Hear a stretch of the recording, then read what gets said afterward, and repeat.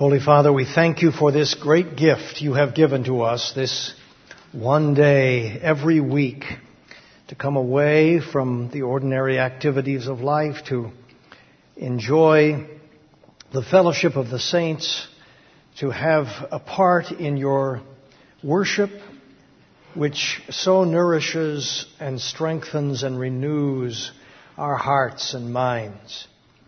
We pray that it shall.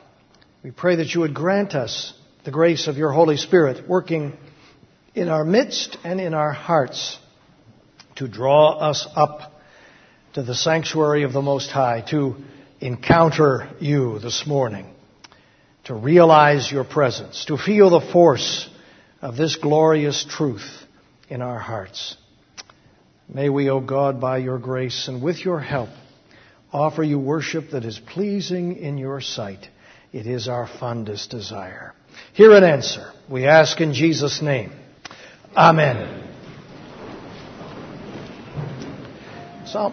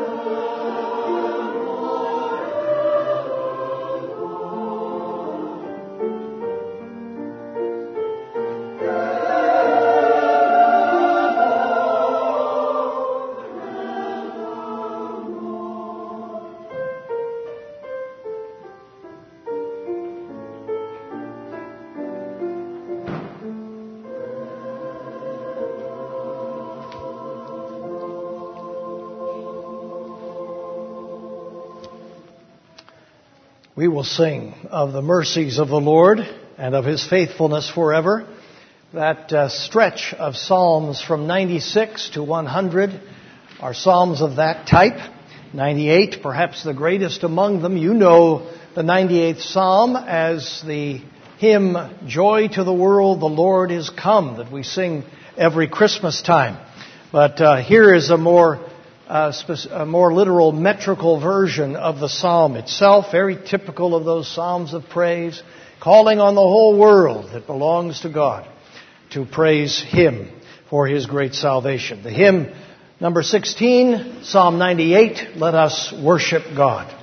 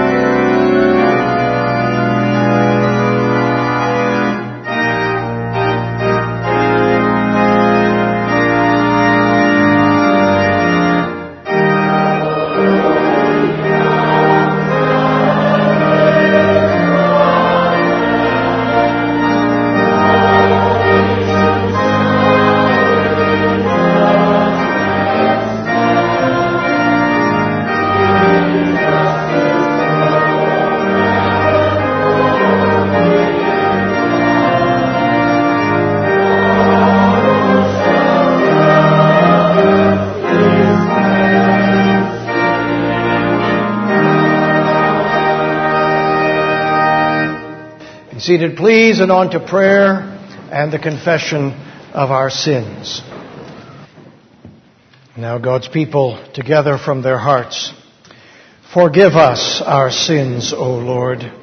Forgive us the sins of our youth and the sins of our age, the sins of our soul and the sins of our body, our secret and our whispering sins, presumptuous and our careless sins, the sins we have done to please ourselves, and the sins we have done to please others. Forgive us the sins that we know, and the sins that we know not. Forgive them, O Lord. Forgive them all, because of your great goodness. Through Jesus Christ our Lord. Amen. Apostle Paul had been accused of speaking out of both sides of his mouth. And in defending his actions in the first chapter of Paul's second letter to the Corinthians, he writes this: "For the Son of God, Jesus Christ, who we proclaimed among you," Silvanus, Timothy, and I, "was not yes and no, but in him it has always been yes. For all the promises of God find their yes in him. That is why it is through him that we utter our amen to God for his glory." Two things the Apostle Paul says. One is you can count on God's word. He keeps his promises. Every one of them he will keep. The second is he has guaranteed those promises by the acts, the work, the atonement of his Son, our Lord Jesus Christ. If we had less confidence than we should have in the certainty of his promise, the assurance of his word, then we can bank instead on the finished work of the Lord Jesus Christ. That's how certain our forgiveness is. So it is only right that we should say our amen. We should agree. We should admit that these things are true, that our sins have been forgiven because we have sought their forgiveness in Jesus Christ. So stand to your feet and give your amen to the promises of God, giving answer to this question from the Heidelberg Catechism. What do you believe concerning the forgiveness of sins? I believe that God, because of Christ's atonement, will never hold against me any of my sins, nor my sinful nature, which I need to struggle against all my life. Rather, in his grace, God grants me the righteousness of Christ to free me forever from judgment.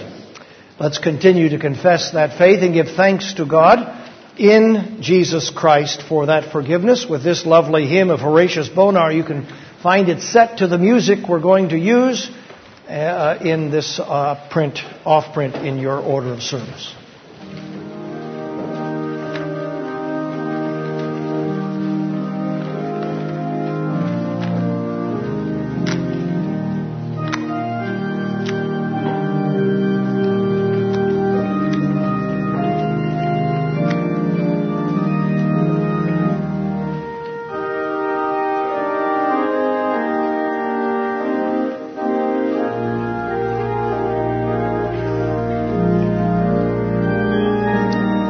Set the Lord Jesus before you and sing to him.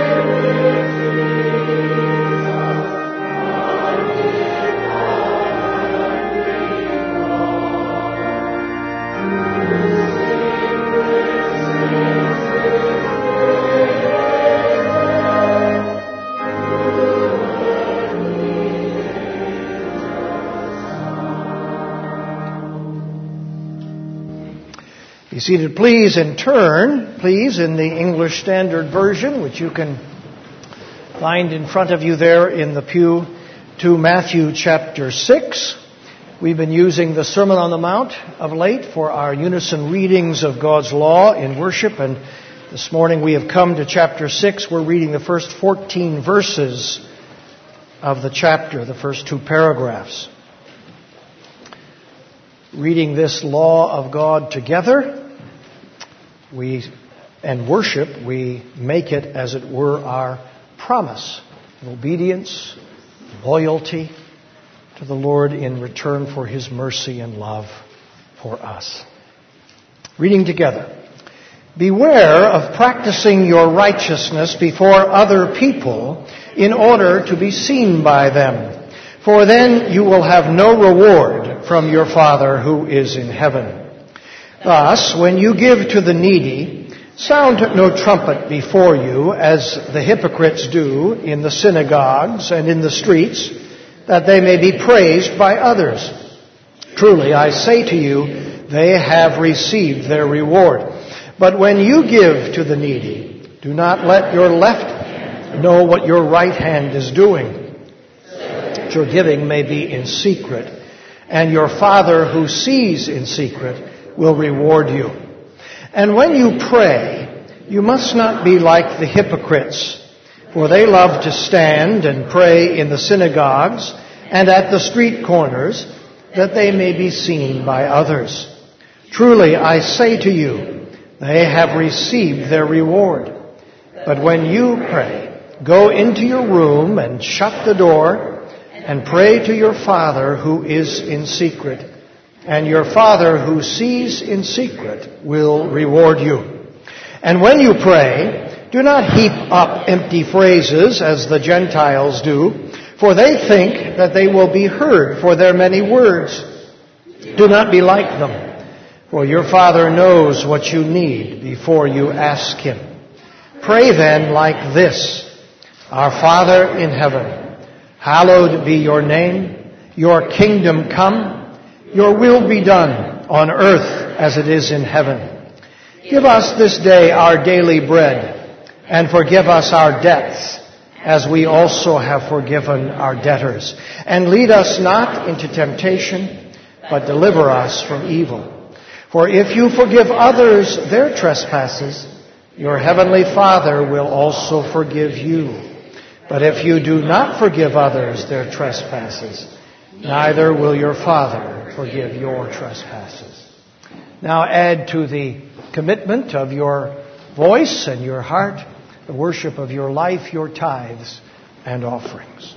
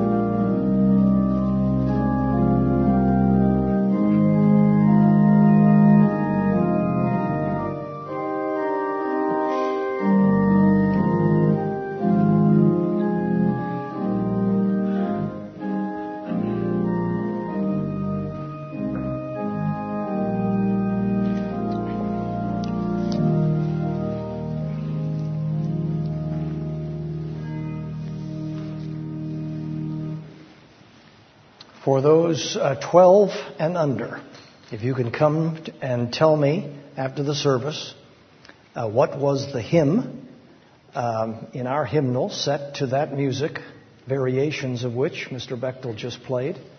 I've got a package of sugarless gum for you in my desk drawer. 12 and under, no help from those over 12. We have not yet addressed the Lord by His triune name, Father, Son, and Holy Spirit. Stand to sing.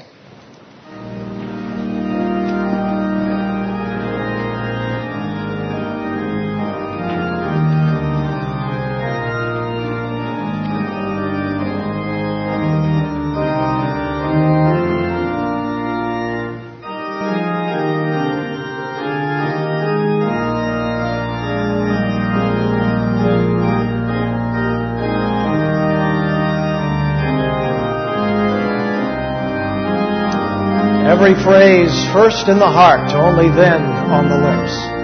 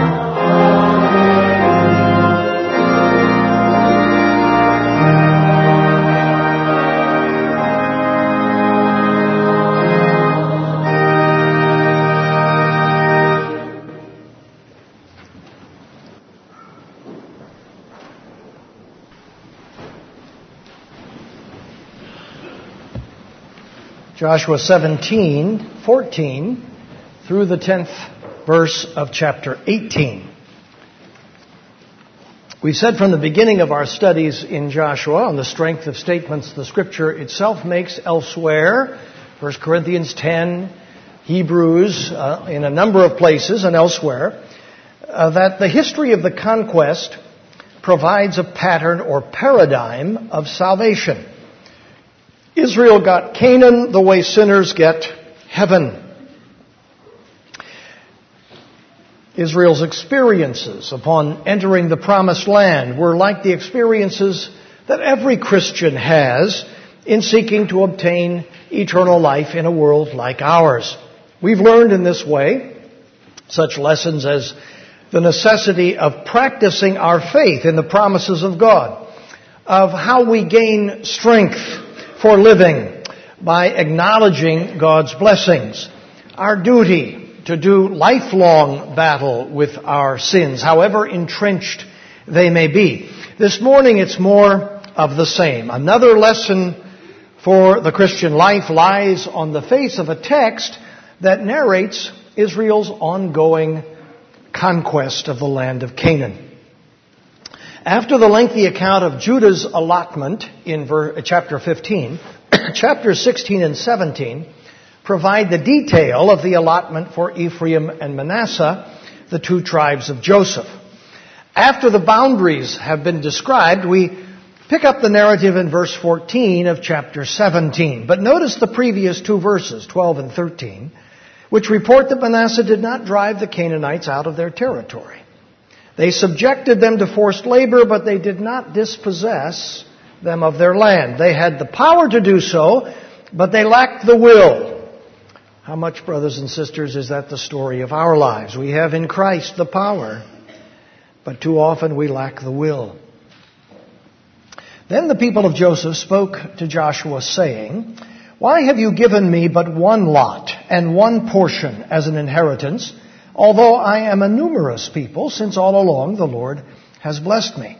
The people of Joseph indicate that Ephraim and Manasseh are now together in the narrator's view. They're acting in concert. What they said to Joseph, however, was not a good sign. They use the fact of God's great blessing to complain that they were not given more. Something is amiss in the attitude of the heart. We detect a whine in the remark of the men of Ephraim and Manasseh. Instead of being grateful for a large section of beautiful country that Yahweh is giving to them as a free gift, a gift they did not earn, but which is now theirs nevertheless, they are finding flaws in the present as they open it. If you're a numerous people, Joshua said to them, if you are a numerous people, go up by yourselves to the forest, and there clear ground for yourselves in the land of the Perizzites and the Rephaim, since the hill country of Ephraim is too narrow for you. Joshua exposes their attitude by telling them that there's land for the taking. All they have to do is take it. But it's natural for us, is it not, to want life to be easier than it is. The people of Joseph said, the hill country is not enough for us. Yet all the Canaanites who dwell in the plain have chariots of iron, both those in Bethshean and its villages and those in the valley of Jezreel. Now the Canaanites had chariots aplenty at the waters of Merom, and those chariots didn't do them any good, as we read in chapter 11. The Israelites destroyed the Canaanite coalition, chariots and all, in that battle. So why does this much smaller force of Canaanites seem so formidable still? Then Joshua said to the house of Joseph, to Ephraim and Manasseh, you are a numerous people and have great power. You shall not have one allotment only, but the hill country shall be yours, for though it is a forest, you shall clear it and possess it to its farthest borders. For you shall drive out the Canaanites, though they have chariots of iron, and though they are strong. Joshua is going to have none of this. They have plenty of land if they'll only possess it, and they certainly have the power to do so. Get off your duffs, do what the Lord told you to do. Sure, there are obstacles. There are always obstacles. But we've been overcoming obstacles since we got into this land 5 years ago. The Lord will be with you. You have only to trust Him. Remember what He did to the Egyptians, to Sihon and to Og, to the Canaanite forces gathered in mass to repel us. Remember that He promised to give us the land. Don't stop now, for goodness sake. That's what Joshua is saying to these two tribes. Now, as we move into chapter 18, it's important to notice that the first 10 verses of the chapter are the center section of the allotment section of the book of Joshua, the pivot of this third major section of the 4 sections of the book of Joshua. 5 tribes have so far received their allotments. 7 still have not. But the narrative of the tribal allotment is broken off for the account of Israel gathering at Shiloh, some 15 miles to the northwest of Jericho, to set up the tabernacle there, moving it from Gilgal, where it had been for some years, apparently. Shiloh was in Ephraim's territory and would remain, as you remember, an important religious center until the time of David. These 10 verses, this center section, identifies the primary themes of this section of the book. Then the whole congregation of the people of Israel assembled at Shiloh and set up the tent of meeting there. The land lay subdued before them. There remained among the people of Israel 7 tribes whose inheritance had not yet been apportioned. So Joshua said to the people of Israel, how long will you put off going in to take possession of the land, which the Lord, the God of your fathers, has given you? Now the same problem we encountered in the last verses of chapter 17, it reappears here. They have been lax in taking possession of the land. This is the time to do it. The military strength of the Canaanites has been broken. Don't let them recover their strength. Israel's failure at this point will explain her spiritual decay, which is the great subject of the next book of the Bible, the book of Judges. Provide 3 men from each tribe, and I will send them out, that they may set out and go up and down the land. They shall write a description of it with a view to their inheritances, and then come to me. They shall divide it into 7 portions. Judah shall continue in his territory on the south, and the house of Joseph shall continue in their territory on the north. And you shall describe the land in 7 divisions and bring the description here to me, and I will cast lots for you here before the Lord your God. The 21 men, therefore, 3 from each tribe, were in effect surveyors. The Levites have no portion among you, for the priesthood of the Lord is their heritage.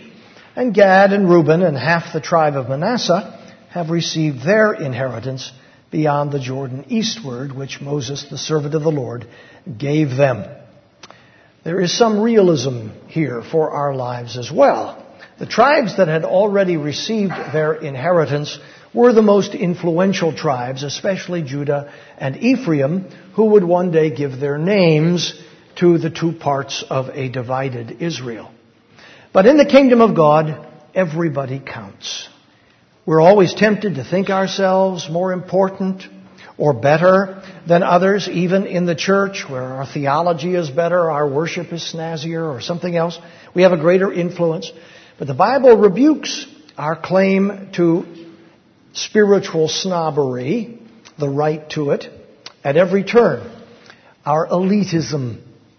Every member of the people of God is an heir. And Joshua isn't going to be satisfied until all 12 tribes, even the least significant of them, have been settled in the land. So the men arose and went, and Joshua charged those who went to write the description of the land, saying, "Go up and down in the land and write a description and return to me, and I will cast lots for you here before the Lord in Shiloh." So the men went and passed up and down in the land and wrote in a book a description of it by towns in 7 divisions. Then they came to Joshua to the camp at Shiloh, and Joshua cast lots for them in Shiloh before the Lord. And there Joshua apportioned the land to the people of Israel, to each his portion. Father in heaven, again, perhaps at first glance not so promising a text, but all Scripture is God-breathed and profitable for all manner of important things in the life of your people. So, Lord, from this Scripture, teach us now. Build up our faith. We pray for Jesus' sake. Amen. Now, crucial to an appreciation of what we have read this morning is the fact that the book of Joshua teaches us to regard Israel in this generation as a believing people. We read at the end of the book, Israel served the Lord all the days of Joshua and all the days of the elders who outlived Joshua and had known all the work that the Lord did for Israel. So what we encounter in the hesitation of the tribes of Israel to possess their portion of Canaan is a phenomenon of believing life. Indeed, we encounter here another in a long list of phenomena of believing life that are revealed in this account of the conquest of the Promised Land. We could, I suppose, give any number of names to the state of mind that is exposed in these verses, but certainly one word that describes it very well is doubt. Doubt is a fact of believing life. Some struggle more with it than others, to be sure, but few Christians escape it altogether, and many Christians through the ages have struggled with it all their lives. This is true even of men and women of whom we might not have expected any such thing. Robert Bruce, one of the commanding figures of the Scottish Reformation, had a long struggle as a Christian with his own unbelief, with doubt. He was speaking from his own experience when he said, as he frequently did, "It is a great thing to believe in God." In one of his famous sermons on the Lord's Supper, preached in 1589, he says, "However sure and certain it is that the faith of the best children of God is subject to doubt, it is just as sure and certain that doubt is never wholly extinct." Out of his own experience, he even says, "As there is a great difference between a drunk man and a dead man, so there is a great difference between the faith that lies hid for a while and does not express itself, and the light that is utterly gone out." That was a man who had struggled with doubt for years, speaking.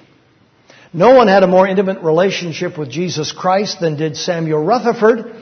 But in speaking of the atheistic doubts with which good men are sometimes assailed, he added in a kind of sympathetic parenthesis, expertus loquor. I speak as an expert. Doubt is a problem both for new believers and for the most experienced of Christians. If you remember, Bunyan's Christian, who of course is throughout the Pilgrim's Progress, Bunyan himself, telling us the story of his own Christian life, he does not encounter the man named atheist until the very end, or near the very end of his journey. His name was Atheist, and he asked them, that is Christian and hopeful, whither they were going. We're going to Mount Sion, said Christian. Then Atheist fell into a very great laughter. What is the meaning of your laughter? Asked Christian. I laugh to see what ignorant persons you are, to take upon you so tedious a journey, when yet you are like to have nothing but your travel for your pains. And on the conversation goes, Christian saying that he believes there is a life to come, and Atheist saying he's been looking for it, but he's been unable to find it. Rabbi Duncan, whose aphorisms I quote to you so often because he was such an expert at getting to the nub of issues in the Christian life, was a man who struggled with doubt all his life, even to the very end. His doubts concerned whether he himself were truly a Christian. He didn't doubt that there was such a thing as salvation or that Jesus Christ was the Savior of sinners, but he struggled to believe that Jesus Christ was his Savior, that he had obtained salvation. As you can see, doubts can be of various kinds. Some struggle with uncertainty as to whether Christianity is true, whether the message of the Bible can be believed. Others, like John Duncan, struggle to know whether they themselves have obtained the salvation that is described in the Word of God. They don't doubt the faith, but they doubt whether they have faith. Others doubt not salvation itself so much as whether the other promises that God has made to believers will ever come true for them. They doubt, in other words, whether they can count on the Lord being true to His Word, this Word and that Word, in their case. And as any pastor discovers over time, there are varieties of each of these types of doubt. Now, doubt isn't all bad. There are doctrines in the Bible that seem designed to produce at least some measure and some experience of doubt. Doctrines such as divine election and the new birth. Can any Christian say that he has never wondered whether he is part of the elect, the chosen ones of God? Can any Christian with a conscience and some knowledge of the Bible say that she has never wondered whether she is a new creation in Christ, has really been born again, when so much of the old life obviously remains? Such doubts make us think harder about our faith, drive us to consider more carefully the teaching of the Bible, usually serve to humble us, all of which is good. As Augustine once put it, I doubt, therefore truth exists. Think about it. Doubt makes no sense whatsoever. It is irrational if there isn't such a thing as truth. It certainly is so with me. Doubt helps clarify, confirm the truth. When doubts rise in my mind in one way or another, it sets me to thinking. And thinking, usually pretty quickly, sets me right.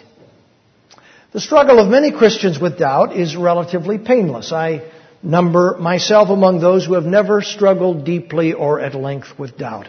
I've had my doubts, more fleeting than lasting, but they've never seriously shaken my faith. Cardinal Newman wrote in his autobiography, "From the time I became a Catholic, I never have had one doubt." But Newman was a very self-confident person, and of course he was justifying his decision to leave the Anglican Church for the Roman Catholic Church.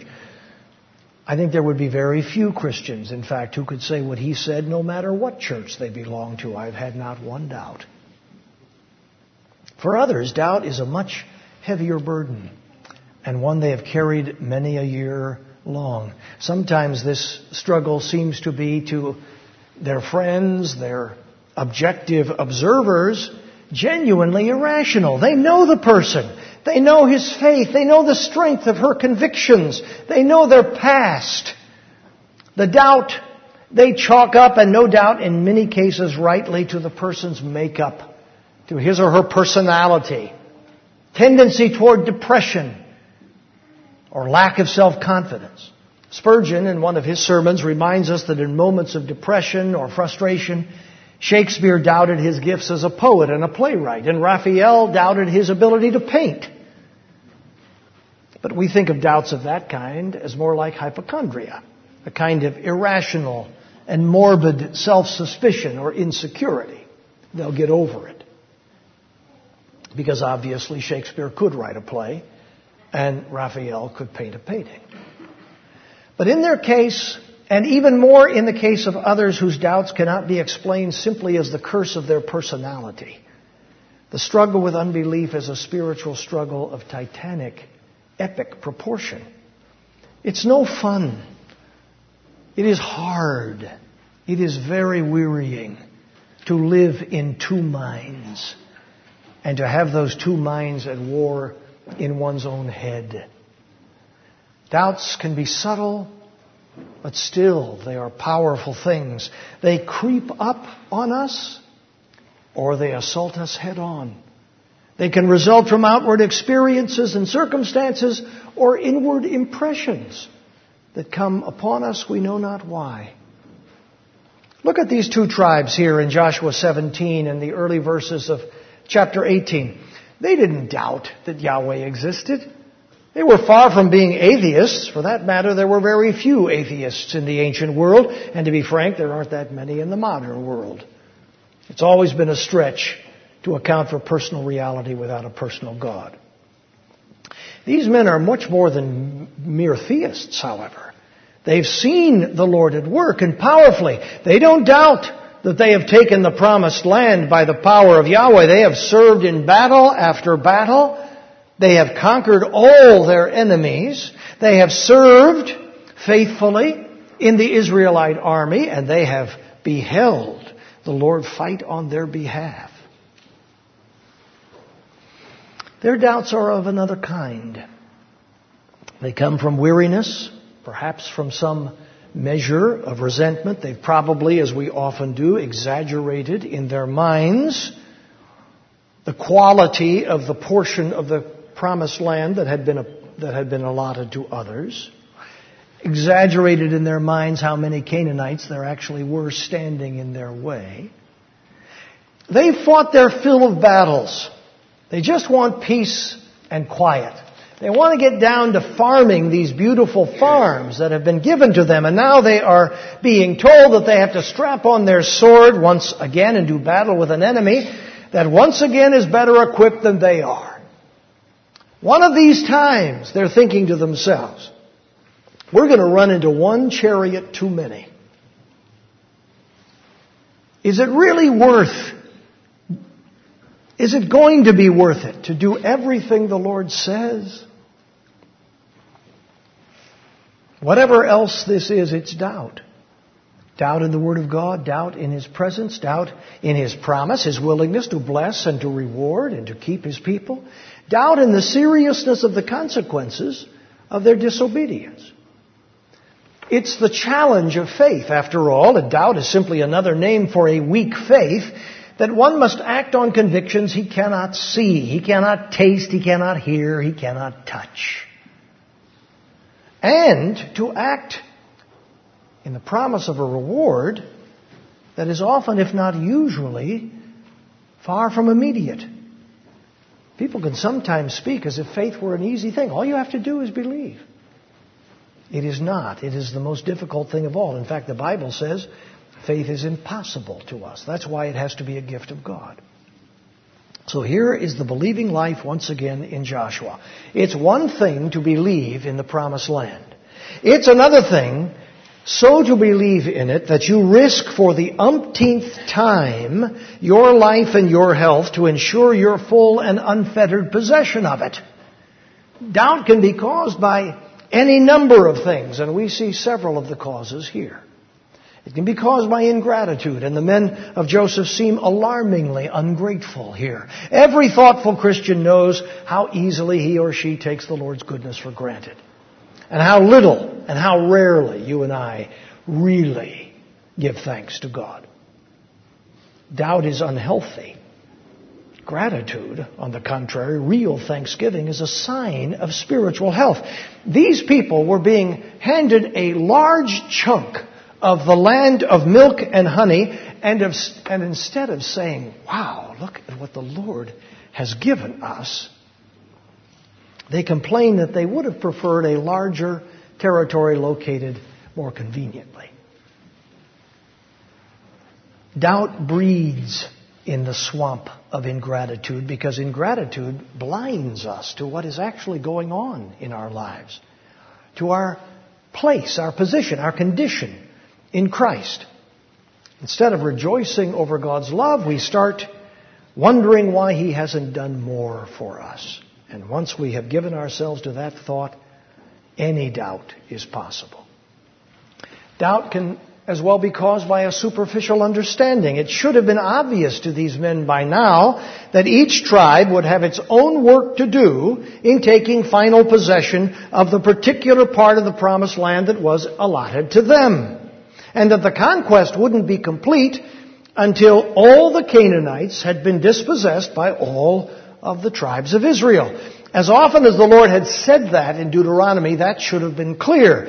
What is more, the Lord had never said that all Israel had to do was kick in the door and the Canaanites would scurry and run. There would be battles, years of battles as it happened, and the work would not be done until the land was altogether theirs and the Canaanites were gone. These men had somehow allowed themselves the impression that the conquest, which we said is a picture of the Christian life, could be considered complete when the general victory had been won, not when the last Canaanite was seen scurrying out of the promised land.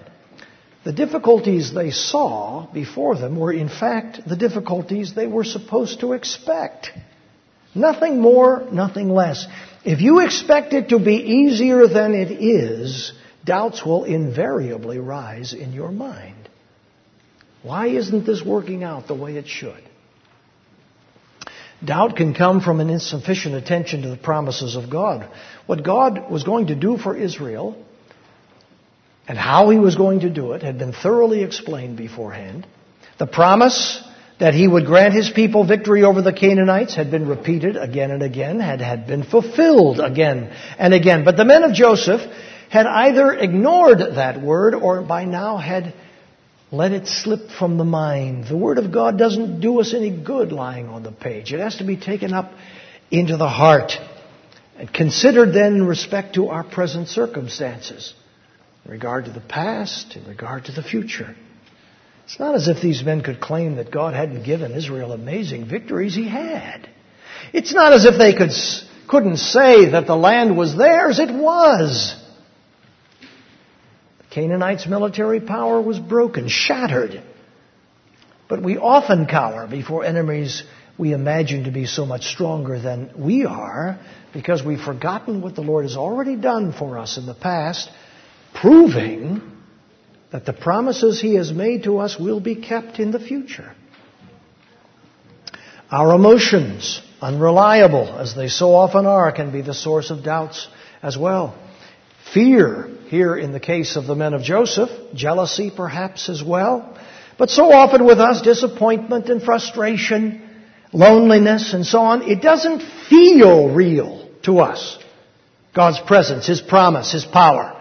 And so we begin to doubt that those things really are real. That's the challenge of faith. To believe what can't be seen. To believe even sometimes in defiance of what can be seen. Doubts can also be stoked by the devil, by our giving way to sin, by spiritual laziness, worldliness, and so on. Doubt is, in one respect, a sin. No one should doubt. No one can justify doubting the Word of God. No one has the right to do so. No one can mount an argument that justifies doubt in the Word of God. But we are weak in so many ways, and doubt is a symptom of our weakness. The fact that we all struggle to some degree with doubt. Doubt of the faith, doubt about our faith, doubt about God's love, doubt about the promises of God. I say, the fact that we all doubt is some indication of how great and difficult a thing faith really is. No wonder the Lord's disciples, in a moment of stunning clarity, asked Him, Lord, increase our faith. No wonder the man whose daughter was dying answered the Lord, I do believe. Help my unbelief. We believe, but we know how much more faith we require, how weak our faith so often is, how scarcely it sometimes seems to exist at all. We look at these men of Joseph, griping and cowering, and we see ourselves, don't we? I see myself. This is the uglier side of faith. We can sympathize with the doubting. Jesus did. Remember how gently He dealt with Thomas. But when it's our doubt, we need to be firm. C.S. Lewis observed in regard to his own doubts, I have no rational ground for growing back on the arguments that convinced me of God's existence, but the irrational dead weight of my old skeptical habits, the spirit of this age and the cares of the day steal away all my lively feeling of the truth. And often when I pray, I wonder if I am not posting letters to a non-existent address. Mind you, I don't think so. The whole of my reasonable mind is convinced, but I often feel so. So what are we supposed to do with these doubts that beset us? What should the men of Joseph have done? These doubts that afflict all of us some of the time and some of us much of the time. Well, remember and take to heart facts such as these. As Samuel Rutherford put it, your heart is not the compass Christ saileth by. We do not rest our case on how we feel or even how easily we believe, but upon what God has said and what Christ has done. Your faith may be weak, but remember, it wasn't your faith that was crucified for you. It was the Son of God. Doubt is a fact of believing life. As we learn here even in Joshua, we see believers doubting all the way through the Bible. Therefore, if we struggle with doubts, we're doing what believers have always done. If our doubts sometimes confound us and concern us, this itself is in a kind of reverse way a confirmation of our faith, not least because we doubt as Christians. We're doubting in the way Christians doubt. We're worried about the things only Christians are worried about. We're wishing we could believe more firmly. It's what Christians wish. And then remember this.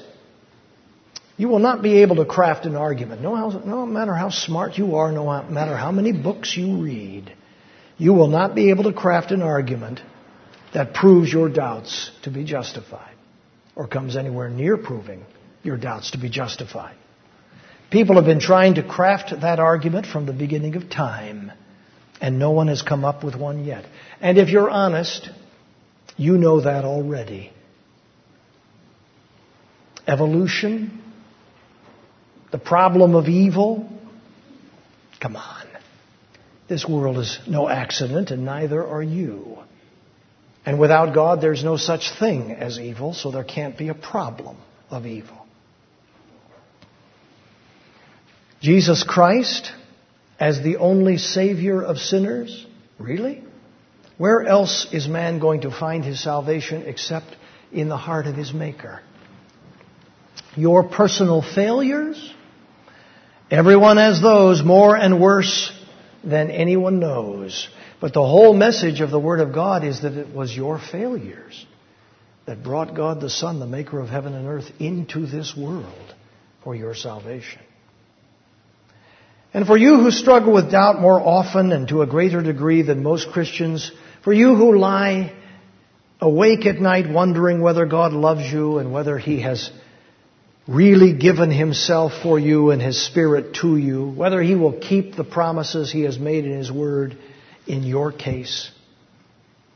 Let me finish with this. It's found in the 13th century work of Jean Joinville, in his famous Life of Saint Louis, the great French Christian king, St. Louis. In this work, he reports a conversation between a certain nobleman and a bishop the nobleman had come for spiritual counsel because he was consumed by his doubts. He feared he was an apostate because he couldn't overcome his doubts. The bishop gave the man some very good advice about how to think about his doubts and how to work his way through them. But then he said this: "You know the King of France is at war with the King of England. You also know that the castle nearest the boundary line between their two domains is the castle of Rochelle. So I will ask you a question. Suppose the king had set you to guard the castle of Rochelle and had put me in charge of the castle of Montlhéry, which is in the very center of France where the land is at peace. To which of us do you think the king would feel most indebted at the end of the war? To the one who had guarded La Rochelle, or to me, who had remained in safety at Montlhéry?" "Why, in God's name, my lord," responded the nobleman, "to me, who had guarded La Rochelle and had not lost it to the enemy." You are in the thick of a fight. That's hardly proof that you're on the wrong side. Still less that you're not on the winning side. The devil is a roaring lion, seeking whom he may devour. John Knox reminds us, whom he has devoured, he seeks no more. And if there are times when you feel completely defeated, remember the wise words of a man who struggled with doubt all his life, but gained the victory through that struggle. Rabbi Duncan: "A prisoner of war is not a deserter." And then pray and pray again Martin Luther's prayer for doubters. "Dear Lord, although I am sure of my position, I am unable to sustain that without you. Help me, or I am lost." Amen.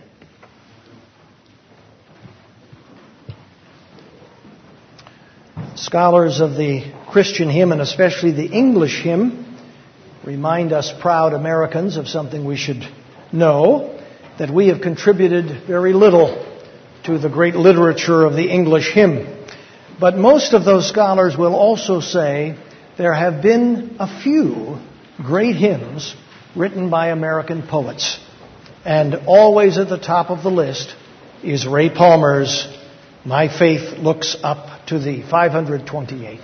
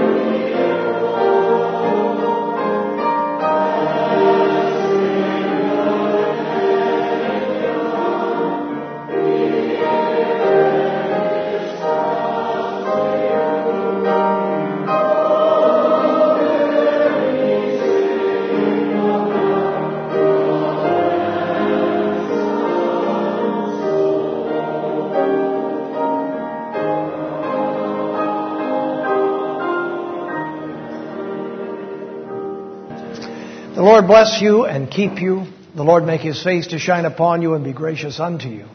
The Lord lift up His countenance upon you and give you peace.